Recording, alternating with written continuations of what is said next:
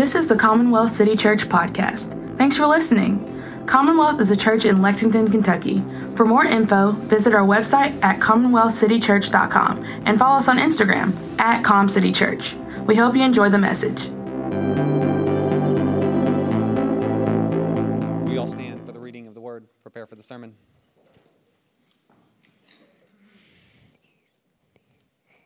In the beginning was the Word, and the Word was with God, and the Word was God. He was in the beginning with God. All things were made through him, and without him was not anything made that was made. Oh, Father, Lord, thank you for the hope we have in Christ. Lord, thank you that it is rock solid, and that whatever waves or unsurety that we're going through in our lives, that we can cling to you, that you are our foundation. And as we begin Advent, as we begin thinking about your son Jesus coming to be with us, Lord, fix that hope in our hearts so that our hope is set on you and you only. In Jesus' name, amen. Amen. You guys can be seated. Wallace's, thank you so much for blessing us this morning with that testimony. Before we get into the sermon, I have just a little bit of housekeeping, and that is, you obviously know we're here on a college campus, and our life kind of ebbs and flows with campus life, and so starting December the 19th, so not next week, not the week after that, but December the 19th, going December the 19th to 26th, and then January 2nd and January 9th. We're going to move to one service at this time, 9 o'clock. So for you all, that literally changes nothing if you just come back for the next 5, 6 weeks, however many weeks at 9 o'clock. But the second service, we'll have to invite them into that as well. Just wanted to put that on your radar. 9 a.m., one service, the 19th to 26th of December, the 2nd and the 9th of January. Goodness, I don't want to spend too much time in an announcement moment. Just thank you for that testimony, Eli and Lisa and your family. I feel like I should just sit down and let you guys have the mic as we talk about our Advent Sunday of Hope today.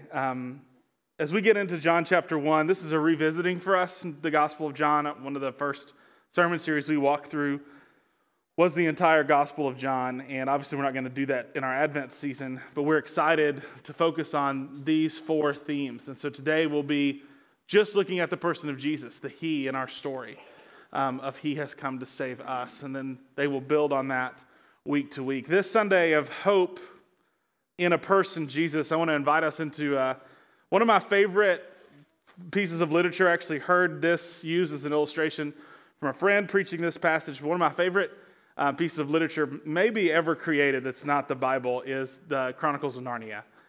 And as I approach this Christmas season, I'm reminded of something from the book Prince Caspian, where Lucy sees Aslan again for the first time. And if you're unfamiliar with the story, Aslan is a lion in Narnia, and Lucy is one of 3 or 4 siblings that get to experience kind of a different life and certainly an incredible experience in Narnia. And so Lucy returns to Narnia and she says, "Aslan, you're bigger." And he said, "That is because you are older, little one." And she said, not because you are bigger?" And he says, "I am not. But every year you grow, you will find me bigger."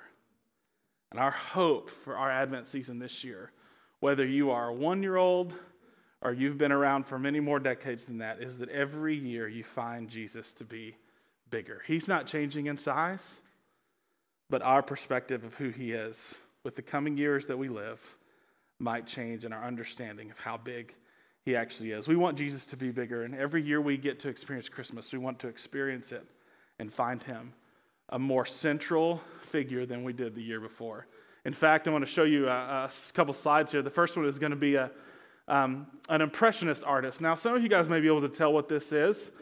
This is a harbor, if you can't tell it easily. It's like ships and boats and sailboats, and there's maybe what looks like a castle kind of off in the distance, but this is a form of impressionist art.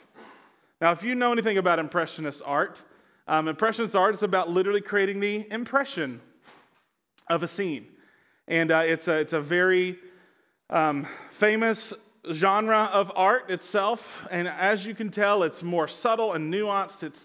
It's the colors are more, maybe evoke more emotion. There's more of like a sense of feeling in the scenario.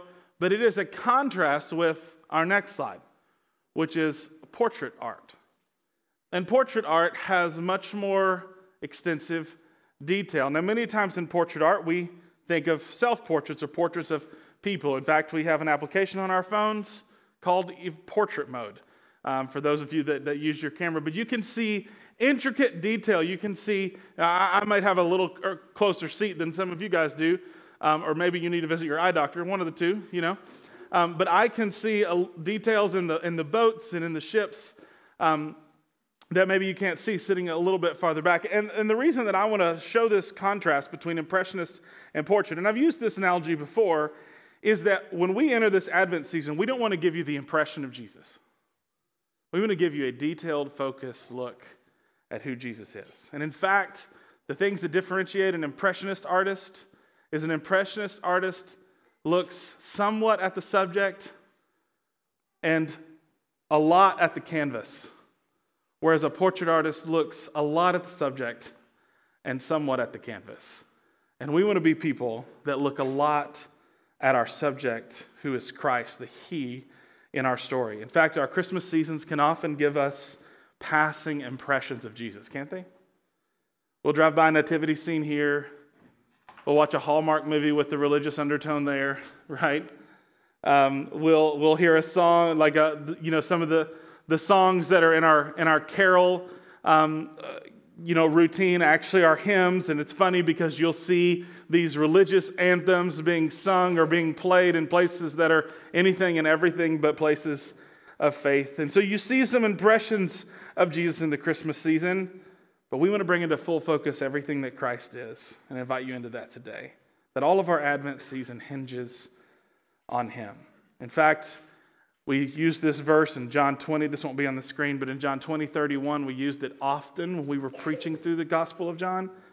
And it's this that John wrote in his own portrait work of who Jesus was through his gospel. That we write these things so that you might believe that Jesus is the Christ, the Son of God, and by believing and knowing Him, you might find life in His name. You might find life in His name. In fact, when it comes to the message that God would send the world, it is directly impacted in the way that He sent it. It's directly impacted by the way that He sent it. For example, now I get to hang out with Evan basically weekly. We get to spend some time in the Word together and praying for one another. And as back in August, when I was thinking about proposing in my life, I reached out to my buddy Evan. I was like, how did you do this? So Evan, just to put you on the spot a little bit, when you proposed to Maddie, did you send her an Instagram message? You did not send her an Instagram message. You did not send her an email or slide into her DMs. In fact, the way that we communicate the question of, will you marry me, matters, right? It matters immensely. In fact, as I learned as well, with even your encouragement, not only the way that we say it, but the posture that we take matters. As in fact, many of you know, when someone usually asks someone to marry them, it's a little bit less of like flipping them a ring. How's this feel? And a little bit more of getting down on one knee. The posture matters. The way that we communicate a message is directly impacted, or the message to someone is directly impacted by the way that it's sent. And when it came to understanding the best news that God had in the history of the world, it is directly related into how it's sent.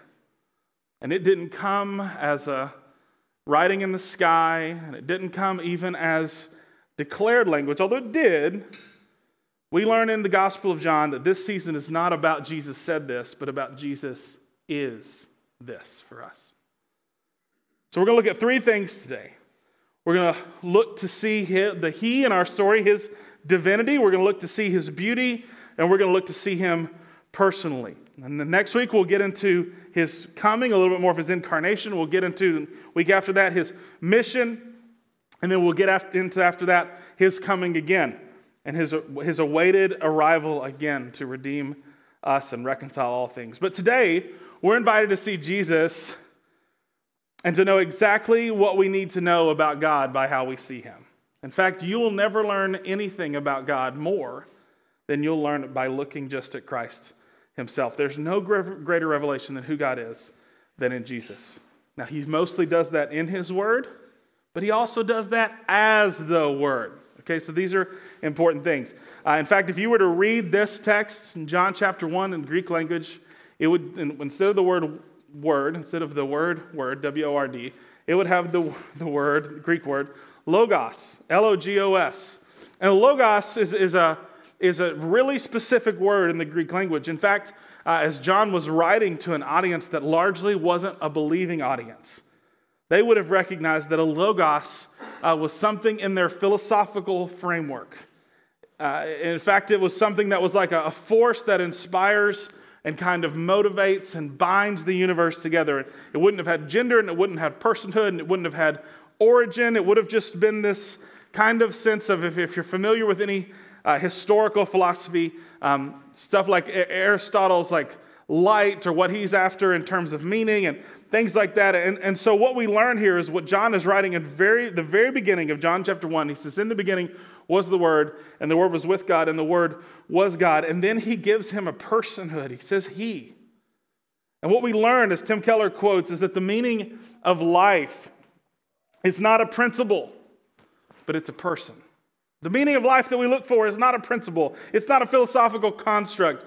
It's a person. I want to give us two verses in Hebrews chapter 1 and Colossians chapter 1 that'll be up on the screen. In Hebrews chapter 1, it says that he, Jesus, is the radiance of the glory of God, and he is the exact imprint of his nature. He upholds the universe by the word of his power. And Colossians 1:15 that we actually journeyed through recently, going through the book of Colossians, he is the image of the invisible God, the firstborn of all creation. He is the originator. He's the architect.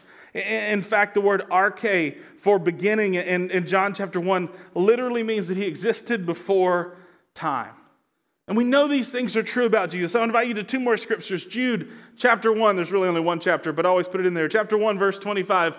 To the only God, our Savior, through Jesus Christ, our Lord, be the glory, majesty, dominion, and authority before all time, and now and forevermore. And then 2 Timothy chapter 1, verse 9. Paul's writing to Timothy about Christ who saved us and called us to a holy calling, not because of our works, but because of his own purpose and grace, which he gave us in himself, in Christ Jesus, before the ages began. There is a timelessness to the origin of Jesus. It didn't have a created beginning. He always is. He always was, and he always is to come. I think it's important for us to recognize as we talk about the he in our story here, that he wasn't plan B. When everything happened and went awry in the Garden of Eden, it's not like God was like, okay, what are we going to do? What's going to be the way that we hold this together? Is there going to be a plan B here? He wasn't plan B or created or conjured up. The Bible's clear on this right here in 2 Timothy chapter 1, that he gave us Christ before even the ages, before even sin began. Christ was given to us. He's always been a part of the story. Before any time or any creation, there always has been and will be Jesus. And this Advent season, we hope that in all things you see, from synced up lights to your radio, to awesome Christmas messages and songs, to great Christmas experience, we hope that before you see any of those things, or more than you see any of those things illuminated, you see him illuminated. In fact, our faith is not about knowing the right things or words or behaviors or songs. Our faith is about knowing Christ. And in our knowing him, being known by him. The question of who is Jesus really is the most important question you can ever answer on the planet. Who is Jesus really? Is the most important question you can answer. It's more important than who you might marry. It's more important than what your jobs could be. It's more important than what your family would look like. It's the most important question you can possibly answer. And it's funny to me that we land, as we consider that, who is Jesus really? I landed another quote by a guy named John Piper that talks about this. Let's bring that one up. And he says, where we want to land at is that we become awestruck that the man at the wedding in John chapter 2 and the man at the well and the man on the mountain is actually the creator of the universe. Now, I don't want us to just agree with that because it's a profound quote. I want us to personalize it. You've not been at a wedding that Jesus showed up at and turned water into wine that I'm aware of, right? Or you've not had the noonday moment with him at the well, or maybe a moment of transfiguration on top of a mountain. But that doesn't mean you're absent from testimonies of his faithfulness in your life.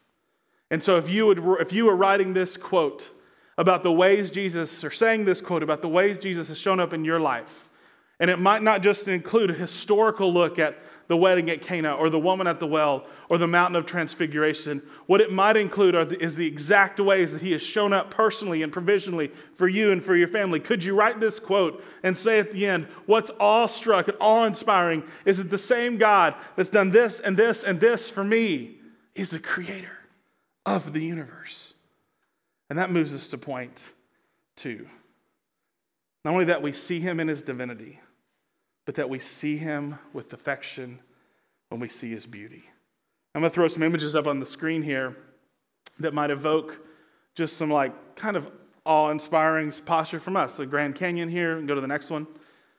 This is Denali in Alaska, Denali National Park. We can go to the next one.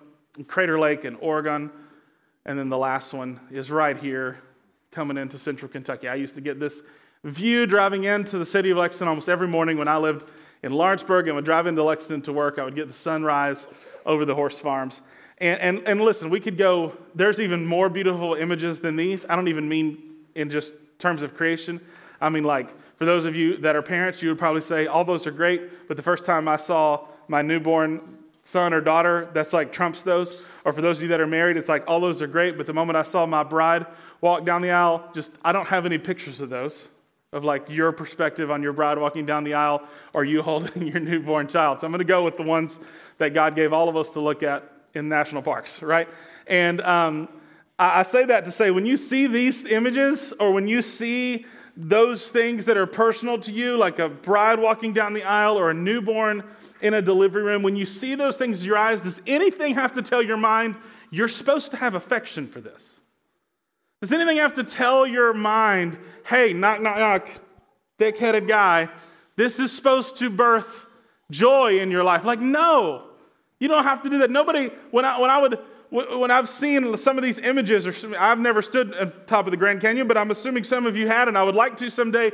I don't think that I'll have to convince myself to be impressed with the creative majesty of our Creator. Do you? I don't think I could stand on top of the Rockies or stand on the Rocky Mountains and be like, wow, I should really talk myself into thinking this is impressive. No one has to tell you to logically become enthralled with these kinds of views. In fact, we can't take enough pictures, and they don't really do it justice. If you've ever seen someone show a picture off of something that matters to them, whether it's a person or a place, usually one of the things that accompanies it is, you can't really tell in the photo, but. You ever notice that? You can't really tell in the photo, but, because they have an experience there when they saw it with their eyes that can't be translated even to the highest technology of our Apple contraptions. Or Android, Steve, for, you. All you green box people out there, yeah, I know, just a little. It's okay, green's a Christmas color. We can allow it right now. No one has to tell your heart to take over when you see something that enthralling and with that much splendor or that much beauty or that much majesty. And the follow-up question to that is, do we see Jesus that way? I don't mean do we agree that we should see Jesus that way. I mean, do you have the testimony that sees the things of Christ as breathtakingly beautiful for you? And if you don't, this is not a scolding. It's an invitation. It's an invitation to actually know grace, to actually know love, to actually know mercy, to actually know forgiveness, to actually know Jesus. It's an invitation to that. How have you seen him as beautiful? How have you seen his truth? How have you heard his voice? How have you been comforted by him? You want to talk about Advent devotionals this week with your family or with your friends or with your significant other or with someone in your work? Try telling someone how beautiful Jesus is to you. Like, the language won't get there all the way, but just try. Have you ever even done that with someone before? Have you ever told someone what's beautiful to you about Christ and the things of Christ? If you haven't, I would encourage you to do that, even this week, maybe even today. You don't have to quote a verse about how he was historically beautiful. You can just share a testimony about how a verse that's found in our text, in our Bibles, actually applies and births life and joy and passion and excitement and satisfaction in us because we know it's true, because we know the person. We're portrait artists. We know the person that it's about. And then that brings us to our last point. Our last point, first one was to see his divinity. Second is to see his beauty. And the third is to see him personally. To see him personally. Why did Jesus come as a child? So that we might know him. Why didn't he come as like something else? He could have come as something otherworldly. He could have come as something where maybe he was impressive to be viewed. In fact, 30 of his years on this earth were rather unimpressive. They were rather, uncelebrity. He wasn't in the center of anyone's universe or anyone's attention. For 30 years, he just lived as a son, as a brother, as a friend, as a worker, as a servant, as a son of his both earthly father and his heavenly Father. He came as a child, and Kurt's going to talk about this more next week, but I want to give us this in our last point today so that we might know him personally, so that we might know his smile, so that we might know his laugh, so that we might know, and I'm channeling my inner Kurt Vernon here, what changes his facial expressions towards us, so that we might know his voice. Can you imagine that? Like, do you think Jesus, I don't know what Hebrew words are hard to say as a kid. But, some of us when we were kids maybe struggled with our W's or our S's. That's not a sin, by the way. So I think Jesus would have been allowed to struggle with like some of the guttural Hebrew vocabulary words. Like, do you think he said something just a little bit off every time and Mary and Joseph giggled at the way that he said a word? Or maybe he was sounding it out for the first time. Like he literally created the language and he's learning it for the first time. Like this is such a weird understanding, Do you think this was pre-internet? This was pre-internet days. But do you think Mary or Joseph had a story of like Jesus with a blowout diaper at some point? Couldn't capture it to prove the photo, but it's like you should have been here. Like this was wild. Like they knew him in every way that we know each other as people. And the reality is that understanding and relationship with Christ is not housed in a 33-year window. It's available to us. How do I know that? Because John chapter 10 says that his sheep hear his voice. Do you know the only skill required to hear the voice of Jesus? It's to be a sheep. That's literally it. Does it help if you might know his word? You can discern, was that my emotions? Was that a word from the Lord? Like, sure, it helps. Obviously, we want to be dedicated to that. We already know long before the manger happened in Bethlehem, Psalm 1 happened, and it said that a man who meditates on the word night and day, like he rejoices. We know this to be true. So this is important stuff, but the only requirement to hearing God is to be a sheep. In John chapter 10, it says that his sheep know his voice. And when they hear another voice, or they experience another person, a bad guy, they run away because it's not who they know.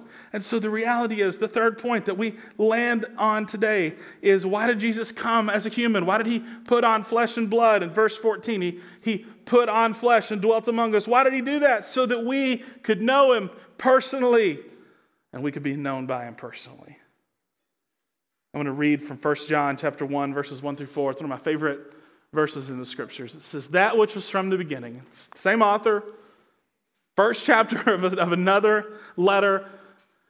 That which was from the beginning, which we have heard.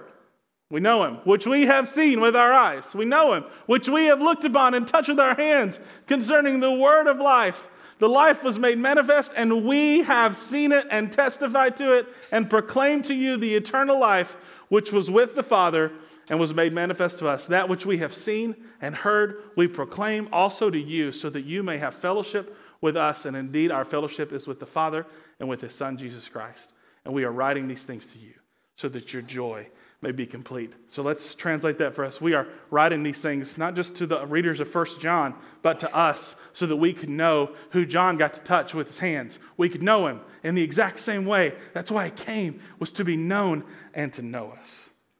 And when we recognize this Jesus, his divinity, when we recognize his beauty, when we recognize his personhood, guess what we get?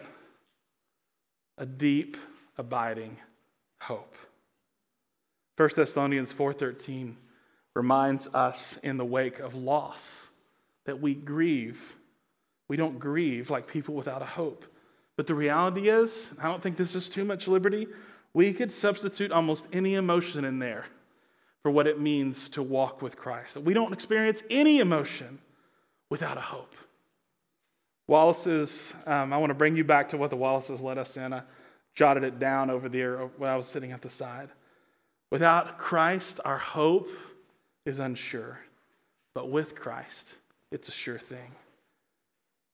The best outcome that we can possibly imagine. And my mind goes to like 1 Corinthians, where Paul writes, he says, no eye has seen, no ear has heard, no heart or mind has understood all that we have for us in Christ, all that's for us in Christ. The best outcome we can possibly imagine is not a better scenario.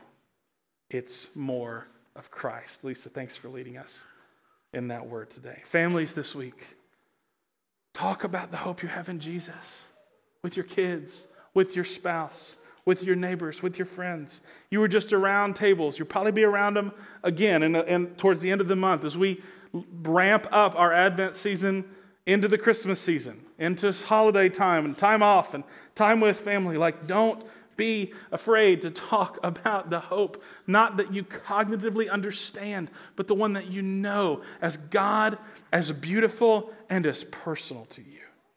Talk about the hope you have in Christ. And as we come to the table, we don't have communion over here at our Advent table today, so it's in the back and it's right up here.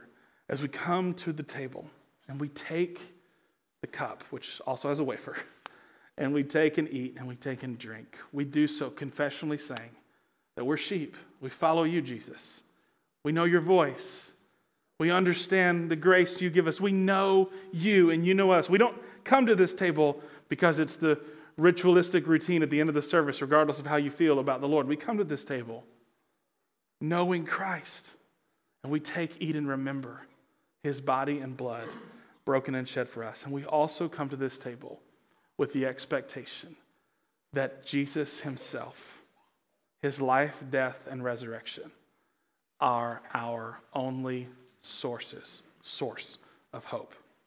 So when we take, eat, and remember, and when we take, drink, and remember, we do so confessing Jesus, the one I know, the one I recognize as God, and the one I see as beautiful. You are our only hope. And what was hope, as we learned in our testimony time earlier? Hope is that when Jesus comes, we can trust that in all the places he takes us, he always takes us to himself. Yes and amen. May it be so. Let's pray. Jesus, we thank you so much for today. We thank you for just the truth of your word. We thank you for being a God that doesn't inspire hope, but a God that is hope. We thank you for being a God that we can recognize as God, recognize as our Creator, as our God, as our Father, as the Son, as the Holy Spirit. Lord, we thank you for that. We thank you for being a God that we can recognize as beautiful. We thank you for being a God that we can know personally. We pray that this Advent season, the gift of knowing you personally, is given to each and every one of us, maybe some for the first time. And Lord, we pray over this table.